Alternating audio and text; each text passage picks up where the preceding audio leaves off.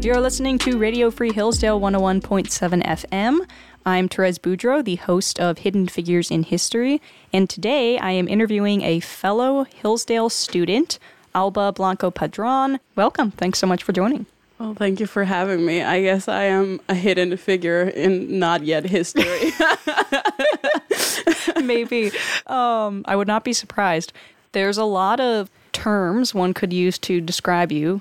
Survivor of communism, polyglot, incredible conversion story. But if you were to briefly introduce yourself, what would you say about yourself? So like elevator pitch kind of a thing. Yeah, like, who are you? I would say that from the moment I was born, God has been stalking me and giving me very interesting missions.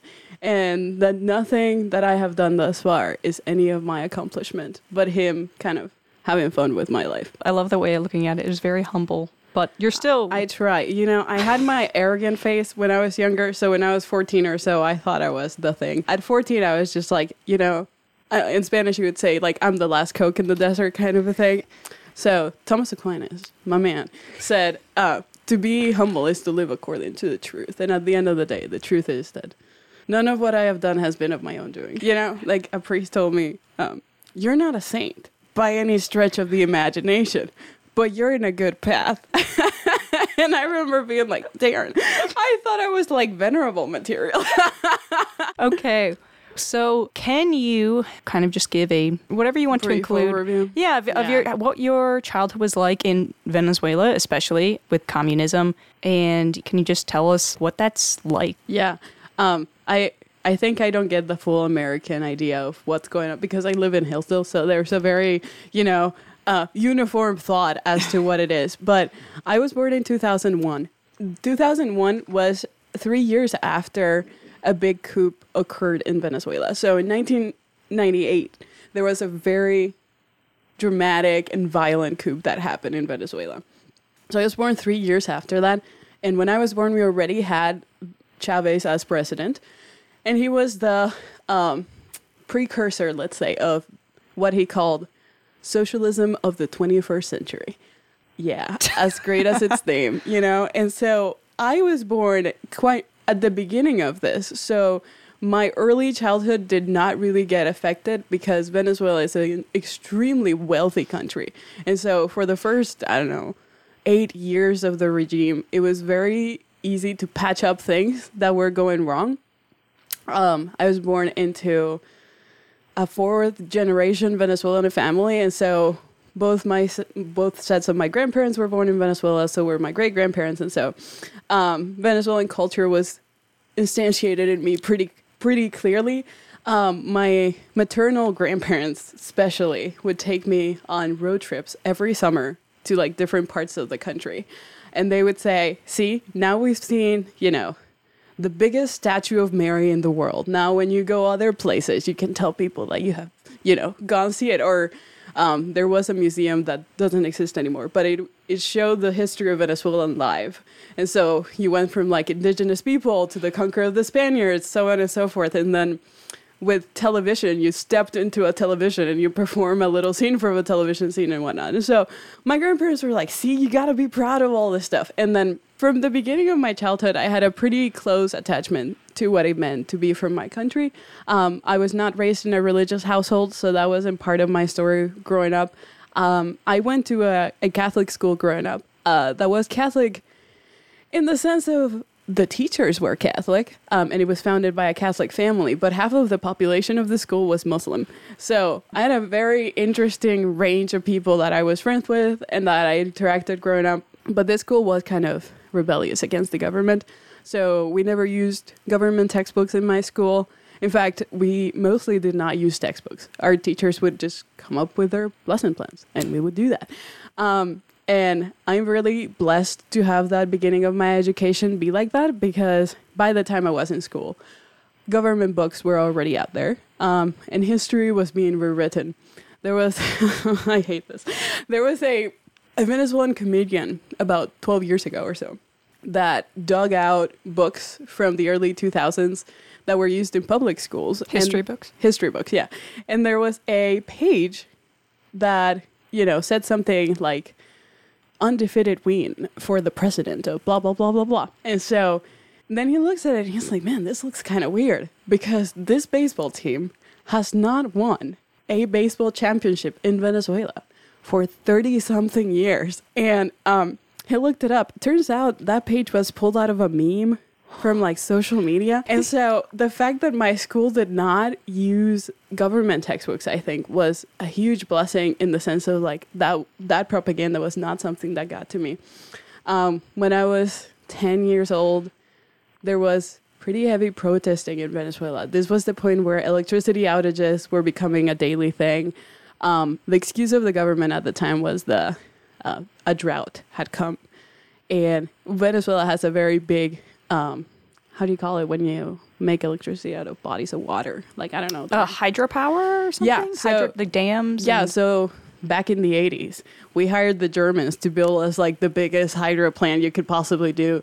And it would basically light up the entire country. This thing was massive. Wow. And so the excuse from the government, which in a country wealthy with oil and that much water, it's kind of impossible. But the excuse was that there was a drought and that it was just not enough water to light up the entire country. And so that led to food scarcity. The one I remember the most was that my aunt had taught me how to make a cake. And I was 11. And man, was I excited to make this cake. So I told my mom, we have everything except butter. She's like, great. When I go grocery shopping, I'm going to get you butter. And then, we can make the cake. She went grocery shopping that day. And I don't know how it took her 8 hours to find butter. Because she went to like, I don't know, 10 stores or something like that before she was able to find butter. And she came back and of course she gave it to me and she let me bake the cake or whatever. But later that day she was talking to a relative of mine and she was sobbing about it. Like, can you imagine going to the grocery store to buy butter so that your daughter can make a cake and have to spend 9 hours doing that? So with that, the protest started, and at least in my town, there was barbed wire in every street corner. So I couldn't go to school. I was 11 years old, so this is 2010. There wasn't Zoom. Forget about Skype, okay? And so my teachers would email our worksheets to our parents. My mom would print it at her job and then bring it home so that we could do our homework. And this was about a month of not being able to go to school. So I think that's one of the episodes that made my mom say, I cannot stay here. I just have one question. So with the electricity outages and the food shortages, was that a way of the Venezuelan government retaliating, basically? I think yes and no. So I think part of it was a way of testing the waters as to see how people would react. And then how they killed people in the protests was the reaction.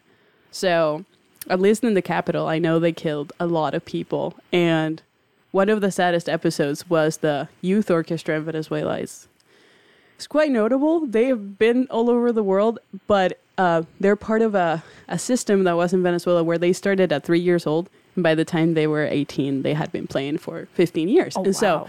So these people are very talented. And so a group of them, I'm guessing around 16, 17 years old, were protesting, and the police broke all their instruments. Violins, oboes, clarinets, you name it. They were all broken. And any musicians that may listen to this may be like, what?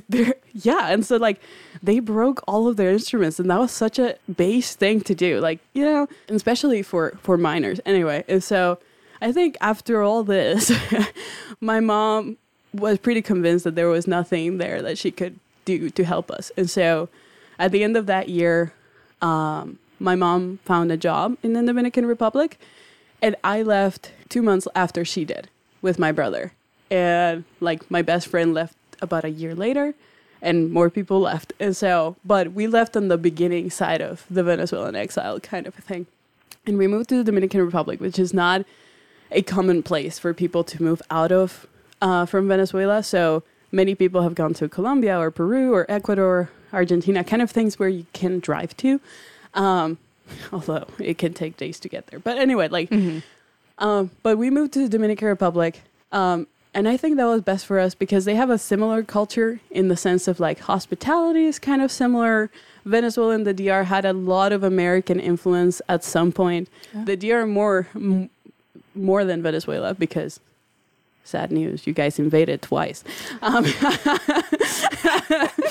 Whoops. But Venezuela had a lot of American influence because of the oil industry. So Venezuelan companies would hire Americans for XYZ purposes. And they would say, hey, just train our people and we'll pay for your housing while you're here and whatnot. And so both of them have American influence. Both of them like baseball, which I think shows a lot about the culture. You know, I've talked to a few Americans that like baseball. They feel like home. Anyway, so we moved there and I moved to a different school, different country, same language, but I struggled to understand them for like 6 months. Like the Spanish they speak is so fast and they have so many idioms and like colloquialisms that I had no idea about. I'm like, what are you saying?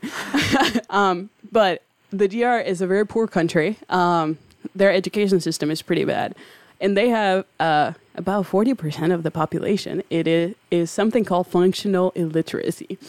And that is when you read something and you can tell me the words that are written on the paper. But then if I ask you, hey, what does that mean? You cannot answer. So people would be able to read signs. And then you're like, what does the sign say? And people are like, I don't know. Because of the education system is so bad. So my mom started working there. I was in a new school trying to, figure out my life at 14. But my brother had it hard too. He was 9. And so he like his transition in a way school-wise was easier because this is the time where kids start being taught about their country and like history. So he didn't have that going on. On my case, I had missed all the years of history that you get from the time you're 7 or 8 to the time you're 13. Mm-hmm. So that was a lot of time of like making up. But I realized that I was very privileged with the education I had in Venezuela because I was about 2 years ahead in the curriculum. So the math I was doing in 8th grade when I was in the DR, and they had lowered me a grade because they weren't sure I knew what I needed to know.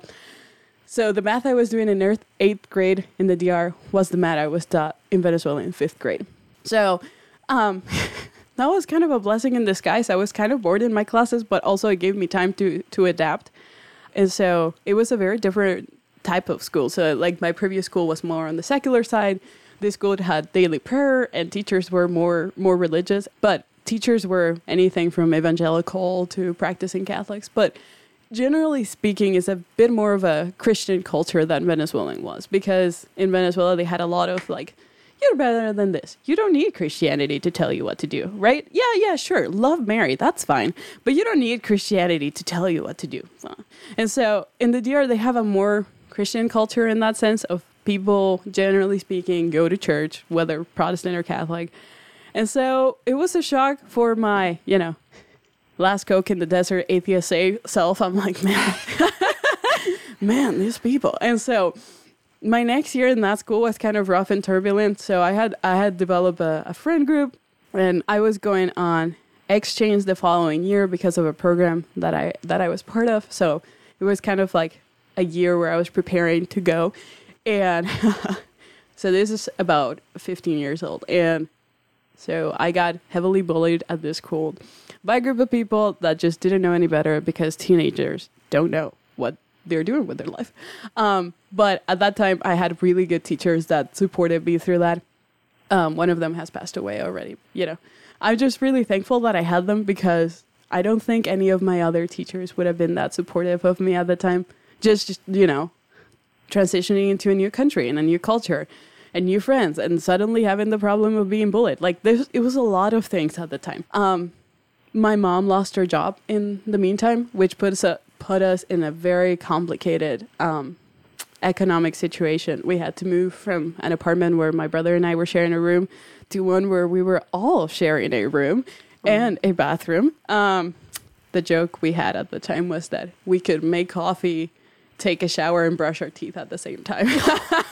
Oh gosh. That's what my brother and I would say in the morning, at least. And so we were all sharing a room, and I had to walk about 3 miles to and from school.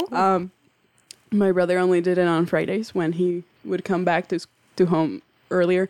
And so it was a hard time. Just my mom was trying to make ends meet. And that was a very sad Christmas. So my family has a lot of Christmas traditions and New Year's traditions, which are not really a thing in the States. But New Year's is, I think, in my family at least, a bigger deal than Christmas. And so that New Year's, it was like, man, we have enough money to watch a movie. It was just a hard year in general. And so school was hard. Finances were hard. My family went into a lot of debt. And so for some reason, the year after, when I turned 16 years old, I went on exchange for a year to Italy. How this happened and how everything worked out is a miracle to my knowledge. Like, it makes zero sense as to how the heck I got on a plane and flew to the other side of the world. All my teachers were really supportive. I was like, this was something that I wanted to do since I was 8 years old. So since I was 8 years old, I'm like, I want to be an exchange student. Did I know what that meant? No. I just wanted to do it. And so it all kind of worked out so that would happen. And I remember filling out, like, I don't know, hours and hours and hours of paperwork to be able to, like, do this. And it was like, Mom, they're asking for your consent. And then she'll text me back, like, just sign it. We love the third world where these things can happen. Anyway, and so by the time I was 16 years old, I got on a plane and I went on an exchange to Italy. And I, for the first time, was living in, like, a house with an intact family that loved me. Whoa. and this so is you stay with a family there. Yeah. So this is not to bash on my family or anything, but my parents are divorced. And so living in, like, your think American dream kind of family, like mom and dad, and they all love their kids or whatever, was not something that I had the joy of experiencing. And so when I moved to Italy, 18 hours of flying, and then a 4-hour drive home, man. So my host parents let me sleep for 17 hours, and the next morning I got up. Well, actually afternoon. I got up and they sat me down and they had a bunch of things that they had to tell me as part of the exchange program, like, this is a family and you should behave, kind of a thing. But they decided to just tell me, like, hey, call us mom and dad. We wanted more kids, but we're older, so we cannot have them ourselves. So we just got you. So call us mom and dad. Here are the rules of the house. We go to mass on Sundays and we eat lunch together on Sundays. So no plans on Sundays. If you ever need a ride, we'll give you a ride. We'll show you where your school is. Best of luck. And so they really took me under their wing. They sent me up for, like, volunteer hours, voluntold hours, if you will. And they're like, yeah, Saturday you're going to play with kids so the parents can go to church. I'm like, all right. Thursdays is youth group. You have to go. I'm like, all right, cool. But having that family life really was a healing experience for me after all the stuff that I had gone through, just being like, whoa, these people love me. Long story short, I became Catholic that year. Yay. And so flew back home. My mom said, man, I sent you away normal. You came back Catholic. Whoa. And I graduated high school at 18 years old, so 2019. After coming back from my exchange year, which I had never been happier. Man, finishing high school was like, yes, I'm out of here. I was not the kind of person that loved high school. I was just, like, counting the minutes to freedom. And so after that, I started working full-time. Worked full-time as a nanny, translator. And so I was back in the DR. I was working full-time. My dream was always to go to college, okay? So I wanted to teach since I'm 3. My pastime when I was little, I had a little whiteboard. And I would put it outside in my parents' patio. And I would call the dog over and I would make it sit down. And I will teach him what I learned that day at school. And so I would sometimes be like, this is an M. It makes And, and then the dog wouldn't answer me. And I would go to my grandpa and I would cry because the dog was not answering me when I said to repeat after me. And then he would say, because dogs don't speak. And I would answer, but Clifford does. Anyway. And so I've always wanted to teach, and teaching is one of those things that you have to go to school for. And so this whole working full time was really hard on me. I really wanted to go to school. But, you know, some things work out the way they do, and I just could not afford to go to school. And the DR university is extremely expensive. There's no nearly as much funding for education in the DR. And if you're a foreigner, you have to pay a foreigner's tax, if you will, on education. That would just make it impossible for me to afford it. And how is, if you don't mind me asking, how is inflation in the DR compared to Venezuela? And was that something as well? Well, I don't have the exact numbers. Venezuela has hyperinflation. So something costs 2 today and tomorrow is 200. Even though Venezuela is naturally wealthy because of the socialist government. Well, yeah, if you print more money and, you know, you get yourself in debt, plus you let countries borrow millions of dollars out of you. Yeah. In fact, Venezuela is like, and I hate saying this, but it's a good analogy. So imagine that you're like walking down the street and you see a guy that's kind of disheveled, but he tells you, I'm super rich. And you're like, yeah, right. And the guy is actually super rich. It's just a bunch of people owe him money. He actually is super rich. He just doesn't have the money in his pocket just yet. That's kind of what Venezuela's situation is with the socialist government. And so hyperinflation is pretty bad. The DR has a relatively healthy inflation. They had a wacky government at some point while I was living there, but it's back on its feet. So they live out of tourism mainly, but it's a very poor country. My brother was in one of the poorer sides of the country not too long ago, and it's pretty sad.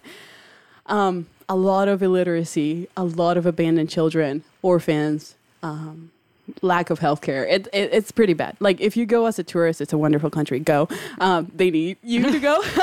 No, really. But if you will go to live there, it is very expensive for the little you get. And so it's very different from the States in that sense. Like, it is not a country where you go to like figure out your life. It's a country where you're either building a hotel and getting rich or you're making ends meet. It's not like it's a horrible life. Like, my mom and my brother still live there. But it's also not the American dream where you're going to go make it kind of a thing. Like, my mom has been a resident there for 9 years and we don't have a house. We cannot afford a house. So education in the DR was off the table at that point. You were 18 and working full time. Yeah. And so because I am Venezuelan, I had to get paperwork done in March of 2020. And so in March of 2020, I flew back to my country for the first time in forever. 6 years at that point. So for the first time, I go back to my country. I did have things to figure out, like driver's licenses and that sort of thing. My grandpa was turning 65, so that was another big, incentive for me to actually be there. My grandpa is very special for me, and so I went there. And my original plan was to be there for 8 days. And I ended up there for 8 months. And so my first week there, it was nice. I had not seen part of my family for 6 years. My grandparents were one of them. My extended family as well, that I used to live within a 2-minute radius from. And so it was nice. But I could tell week 1 that things were really, really hard. And so the day before I left, the government announced that all the borders were closed.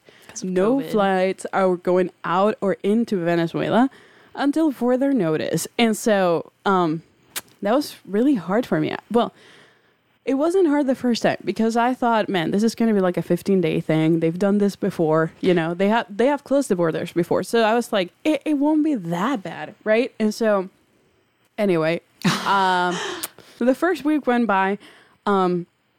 6 times a day we would have electricity outages that would happen.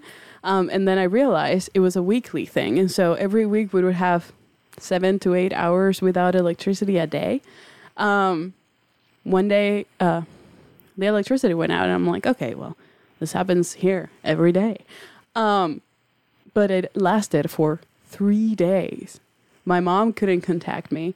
It was really scary. I'm like, man, what am I going to do? And so when it came back, my mom was so worried for me. She's like, I wish I could get you out of there. I'm like, I wish you could. Running water was also a problem. So my dad's family is really poor.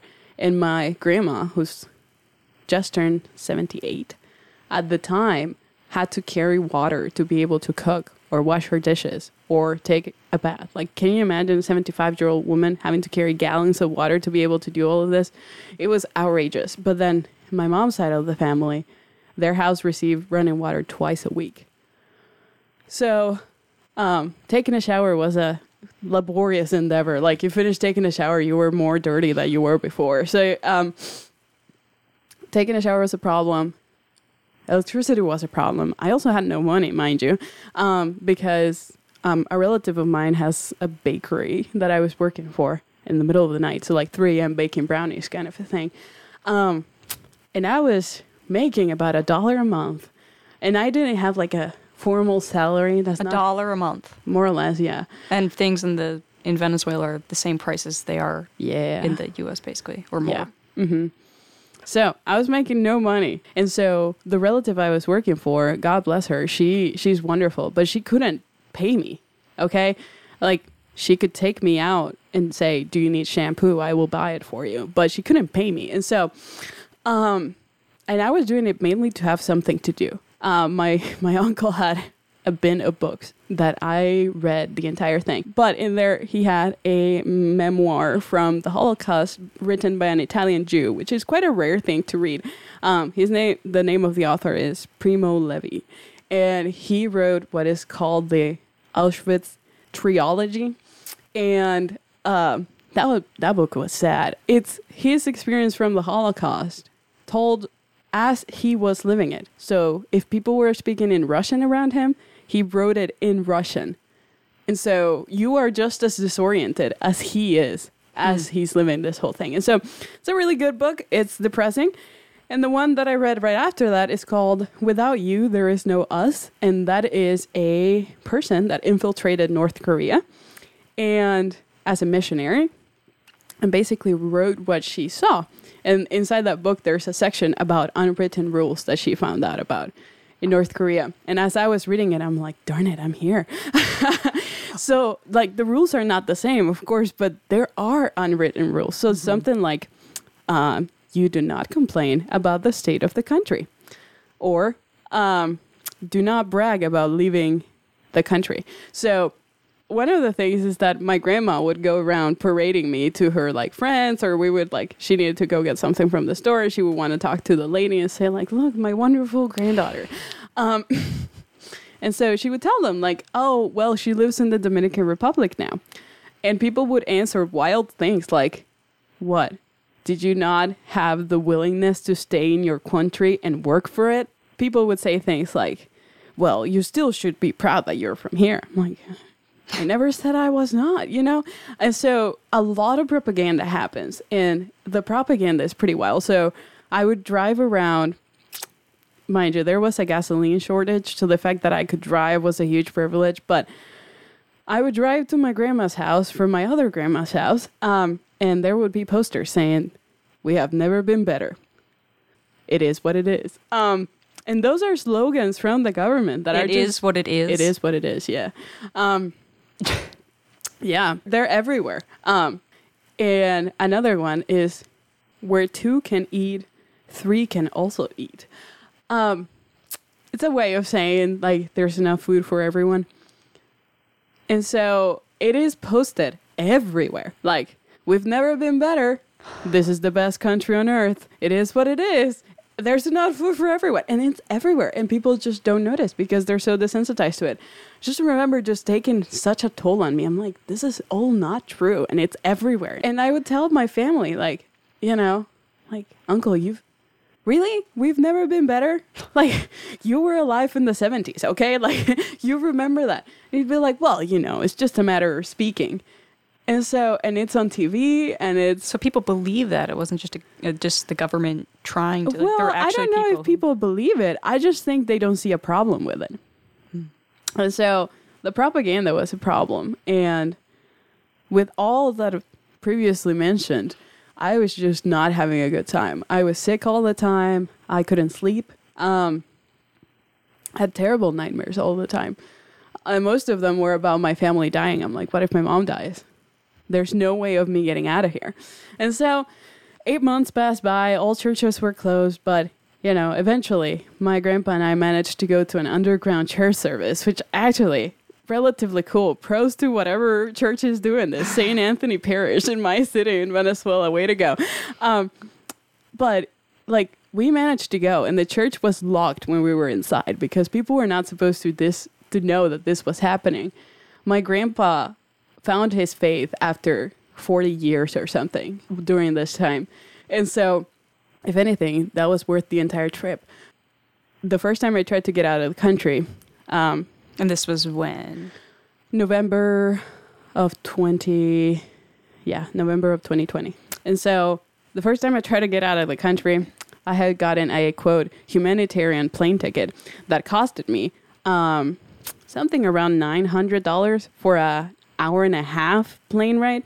And so the first time I tried to get out of the country, I had my documents with me. My mom is a resident of the DR, which means that I'm a resident in the DR, or at least I was at the time, because I had just turned 18 and I have like a grace year for being a minor. And so I stood outside of the airport because they wouldn't let you inside for 8 hours on my feet. Walked inside of the airport, went through the first post, I guess, of document control, went through the second one, and on the third one, they said, you cannot leave the country today. I asked why, and the reason was because you don't have an American visa on your passport. You're looking at me like, what? And that is literally the face I had. I'm like, what? I'm not going to America. And I was trying to tell this lady, I was like, I'm not going to the United States. I live in the Dominican Republic. I am literally on a flight done by the Dominican embassy to get residents to the country. Like, what are you talking about? And she just said, well, they require an American visa for you to go into the country, so you cannot leave. And I'm like, that's not true. The Dominican ambassador was in the airport at the time. Not even he could get me out of the country. And so this lady called the military to escort me out of the airport. And so I don't know how many guys were there. I don't remember clearly. My phone didn't work. And so just put yourself in there. Like, okay, like 4 military guys, possibly armed, they could kill you. Walked me out of the airport, and the airport is next to the highway. And then they walked away. And I felt like I was going to die. Like, at this point, I had prayed for death more than once. But at that point, I was like, I'm never making it out of here. And my family that had drove me to the airport had left. So, like, there wasn't anyone there. And I prayed. I'm like, Lord, I need, like, somewhere to stay. Like, I cannot stay here. For some reason, they came back to the airport and found me. And they were like, what's wrong? And so they drove me back. And I was in such a state of shock. Like, if my nightmares were bad up until this point, they got worse. 2 weeks later, I had to buy another humanitarian flight. I had to get a lot of documentation that for people that helped me safety and my own, I cannot, disclose much about it. But basically, I got enough documentation to be able to get out of the country. And so I told you, like, you had to stand on your feet for hours on end, get through several points of document check. Inside the airport, there's no water, bathrooms don't work, and there's no food. There were children on that flight. There were old people in this flight. I'm talking like 70s and 80s. None of them could sit. 2-year-olds could not sit because they make all the flights be anywhere between 5 and 8 hours of delay. Why? And so it was such a depressing day. People on the flight were being interrogated. And we were just patted down like terrorists. So the first time I got patted down, it was more of like what you would have in the States, just making sure you're not carrying anything in your person, and it got progressively worse. And at around 1 a.m., when they allowed us to get on the plane that was there since like 2 p.m., and we could see it, when we walked by, they had male guards for everyone, just doing a very in-depth, if you will, patting of people. Really, it has not been enough that you have done this 12 times before we get out of the country. And so I had no faith of getting out of the country until the plane left. Like, I really had no faith I was going to get out of there. I'm like, they're going to make up something. And so I got out of the country, and I think it is just a miracle. I have no way of expressing how hard it was to get out of the country. And how difficult it was for my family to see all the shenanigans go down. So for my grandparents, it was really hard. They could tell I was having a hard time. They were used to it, but they knew I was not. And my mom and my brother on the other side of the ocean, they were like, really concerned. So when I made it back, it was just brutal recovery from this whole thing. Like, vitamin deficiencies, heavy metal poisoning. Oh my gosh. PTSD, other things, and so on and so forth. But I had to start working again, so I started working as a translator. And how many languages did you know at this point? I knew Spanish, English, Italian. I had taken some German, but not fluent, and vague remembrance of high school French. But I'm not fluent in German or French. But I knew enough that my English is good. And so I was able to translate English to Spanish and Spanish to English for the American government while I was living in the DR. So I had a good job. It didn't pay amazing, but it was enough to help my mom pay for my brother's high school and to pay for things I needed. And in my mind, to save for college, but I was not really able to do that. I worked on that for a year. I was like, I'll do this job. It's such a hard job. I'm not a fan, but it's always better than what I had just gone through. During this time, I lost a couple scholarships just because I couldn't travel out of Venezuela and whatever. So my plans of college were nowhere to be found. And then a year and a half after working as a translator, I was able to translate trials and legal procedures. So I was working with a particular state, so nothing on the federal level, but one particular state that worked a lot with like CPS courts, so Child Protective Services, Adult Protective Services, that sort of thing. It's probably pretty dark. Yeah, custody battles, a lot of those, medical procedures as well. And so medical procedures were definitely hard. Legal translations had their own difficulties because it's just a lot of things that are established and must be said in one way or the other. Plus, if you're dealing with children and disabled people, it tends to get pretty heated. Yeah.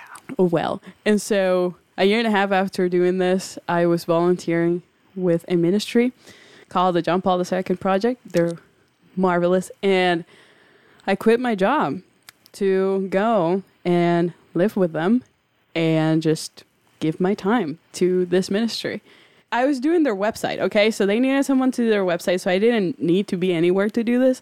I can do pretty decent web design, and I know how to build a website. So I was like, I don't have any money to give to my church, but I have time. Like, little of it, but time. And so I was just running their website at some point, and I talked to the founders, and at some point they were like, why don't you move with us and, help us from here? I'm like, yeah, that's actually a cool idea.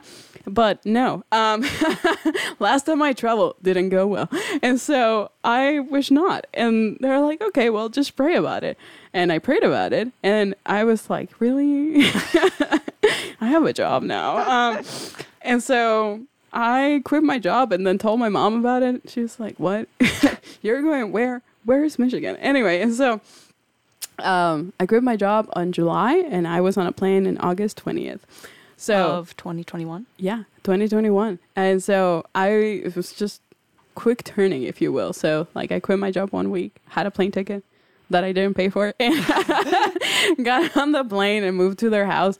I was living on their basement, and I was doing kind of what I was doing before, and then a lot of printing things and mailing things, very not, glamorous, but stuff that needs to get done. I also had a lot of time to fill, so I volunteered with a local church. I showed up and told the priest, I'm like, hey, you need help with stuff? And he's like, yes. Who are you? I'm like, well, and so I told him about it. I'm like, I quit my job and I have time to fill. So, if you need help, just let me know. And he just sent me to the religious education department. And they were like, yes, we need people to do craft for children's ministry. I'm like, I got you. And then one lady was like, oh yeah, we also need to fill out the baptismal books because I haven't filled them out in 6 months. And I'm like, well, that's a problem. So, 3 times a week, I was filling out baptismal books. I was cutting stars for 8 hours in a row, helping out with catechism, talking to kids about Jesus. And then on the weekends with my ministry, I was going to study abroad affairs and talking to people about Jesus, visiting colleges, doing retreats. It was a very full schedule all in all, but it was good. This is the priest that I told, like, Father, I thought it was like venerable material. It's like, you're not a saint by any stretch of the imagination, but you're doing well. And so he was great. He was a great pastor. And so that's all I did. My mom at some point had doubts, and she was like, how on earth are you going to go to college, child? You don't have a job. You're working for free. I had a stipend as a volunteer, but I basically told them not to give it to me so that I couldn't spend it. And so I really had no money.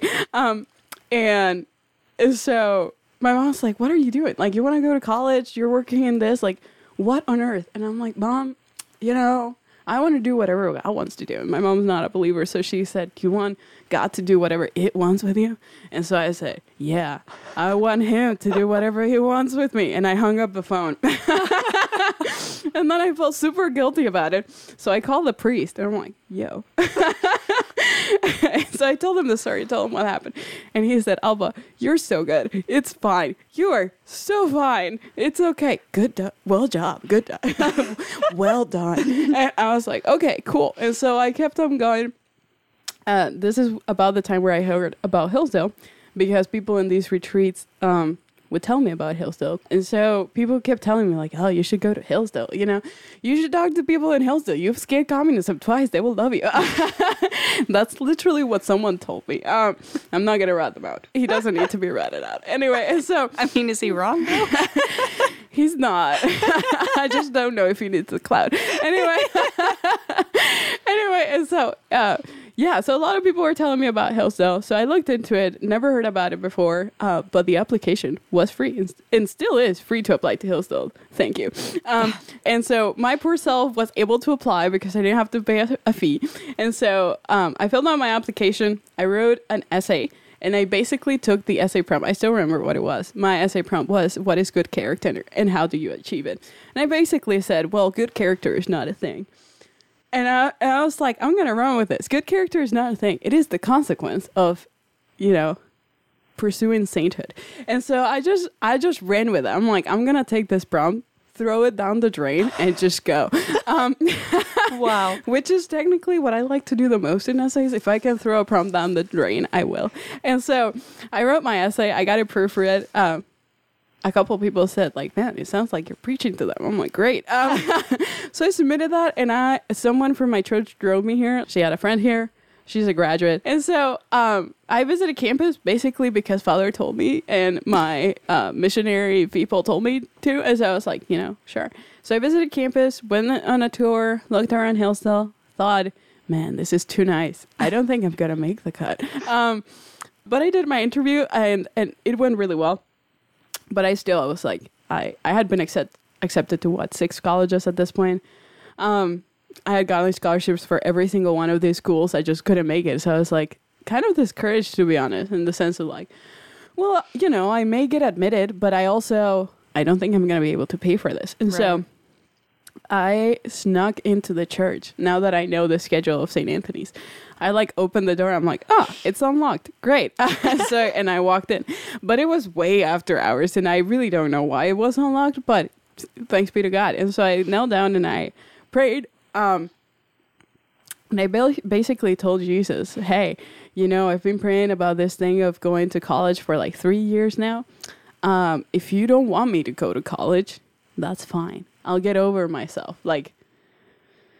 It feels like I'm washing my mouth with soap, but here we go. I surrender. Anyway, and so that's basically what I said. But then I said something around, but Hillsdale's pretty nice. So if you want me to come here, Now I said a couple Hail Marys and got out of there. And I'm very stubborn, so I never prayed about it again. I kept going or whatever. And later then, in March of 2022, I got a call. And it was like, you're accepted. I'm like, awesome, great. Cool. But then the excitement kind of wore off. I'm like, I cannot pay for Hillsdale, And so I got an email from the financial aid office, and it was an Excel spreadsheet. And basically what it meant is that my scholarship was good enough for me to be here if I had a job and I was able to work here during the academic year. And so I was like, oh my word. And that's when I actually got excited. Okay. So like I wasn't excited about being accepted. I was excited about the fact that it was actually happening. Like I was actually going to college. I think I ran down the hallway and opened the door without knocking. And they were like, yo, you need to knock. I'm like, hold on. I just got Hillsdale Scholarship. And so, yeah. And after that, I finished my time with the John Paul II Project. Went back to the DR to do mounds of paperwork for my American visa. I got the American visa after toil, tears, and sweat. You do an interview and they ask you questions like, my favorite one is, do you have any ties to a terrorist organization, whether on your own or your family members? I'm like, what? And this is like the entry form for everybody. And so it's like, what do they expect? Like, yes. I don't know. But so I filled out all these forms, did an interview. And in the interview, I was so nervous about the interview. And I walked over to the guy that was interviewing me and he's like, where are you going for school? And I said, Hillsdale College. And he goes, is that in Michigan? I'm like, yeah. He goes, well, I'm sorry. He goes, it's really cold over there. I'm like, okay, cool. But I got the American visa, and then I realized I did not have a plane ticket. And it was July, and I was supposed to be here on August 20th.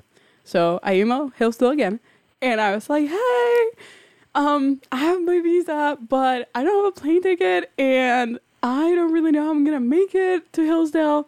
But, you know, I will try my best. Pray for me. And I have no idea how I got a plane ticket. Like, I thank the Lord just to erase the memory of the amount of stress I went through. But I had a plane ticket, and I made it to Hillsdale, and now I'm here. Moving to the States, I found a lot of interesting opinions when it comes to where I'm from and whatnot, because people have not necessarily experienced, well, they have not experienced communism firsthand, but definitely have not experienced the sort of difficulties I went through while I was there. And so sometimes it's hard to convey the depth of suffering that people are going through. And the news doesn't make it justice. Like, if you watch any news channel, any YouTube channel, like, nothing is going to be fair to the human condition that I saw while I was there. Like, the poverty, the malnutrition, the social fabric just completely deteriorated. The lack of education. Like, I grew up in a great education system. It doesn't exist anymore. It's just, there is no news channel that can convey the depths of human suffering happening in my country. And I do not think I will see it get better in my lifetime. Nor do I think I will ever know for sure the atrocities committed against human rights in Venezuela. Dictatorships in South America, for people that don't know, have a horrible track record of human rights violations. Let's just say South Americans do dictatorship very, very violently. And so I don't think Venezuela is any better. I have many opinions as to the amount of human rights violations in Venezuela. I'm sure there's plenty of people that have just disappeared. I am more than sure there's been hundreds of thousands of people dead. And so, needless to say, I cannot go back after saying all this. But it's fine. I want to become an American now, so that's great. But it is a very sad thing, and I don't think anyone can see it in like a news channel or something. Right. Yeah. Is there any movement or organization? No, like definitely not. If people have seen the news and they have seen like one or two guys go in and out and be like, oh, this one guy seems to be doing something against the Venezuelan government, I have no faith in this man. Okay, I'm very biblical like that. Put no faith in princess or something. No, but people in Venezuela are dispirited and have no passion because they have been broken down to the point where they have no passion left. Because if you have to survive, guess what you don't care about? The guy in the equivalent of the White House. Right. It's pink in Venezuela, so you know. But the people really have no time to care about this sort of thing, and all the young people have left. Yeah. Like, if you have to take a shower or overthrow the government, what you gonna do? And so politicians in Venezuela are extremely corrupt, and I have no faith in any of them. But sadly, the people also have no power. We also don't have guns. So God bless America. Anyway, we don't have guns. And so people really have no way of defending themselves. Right. This will probably become a Cuba kind of situation. The length to which they go to remain in power, the lack of elections, the fake Congress, it looks a lot like Cuba. And so I don't think I will see the end of it in my lifetime, nor can I go back. So you said that you wanted to teach. What is your dream to do after Hillsdale, being in the States? Hear me out. I have 2 dreams. All right. Dream number 1 is to become an American and take a flight to like Canada and then take a flight back and have the immigration guy stamp my passport and say, welcome home. That's dream number 1. And then the other one is that I want to teach at a college level. The reason why I want to teach philosophy and religion specifically at the college level is because one of my great patrons is Pope John Paul II. Pope John Paul II loved young people. He had something that young people don't have today, which is purpose and hope. And the only way I have seen people's eyes light up is when they discover that sort of thing. And although you can teach purpose and hope, teaching math or English and whatnot, I happen to be okay at philosophy and relatively okay at religion. So those are the 2 things that I want to teach. But also they teach you how to think. And if you are able to think properly, encountering purpose and meaning in God is way easier. And so I want to teach those subjects. But am I going to be like John Paul II? No. He's a different brand. But my hope is that by teaching, if one person comes to believe that they have a life in which they can be a saint right now, that Christ loves them and goes on to do something cooler than I could ever be, then my time is fulfilled. This has been an interview with Alba Blanco Padron on 101.7 FM, telling her story of how she escaped communism twice and how she ended up as a Hillsdale College student.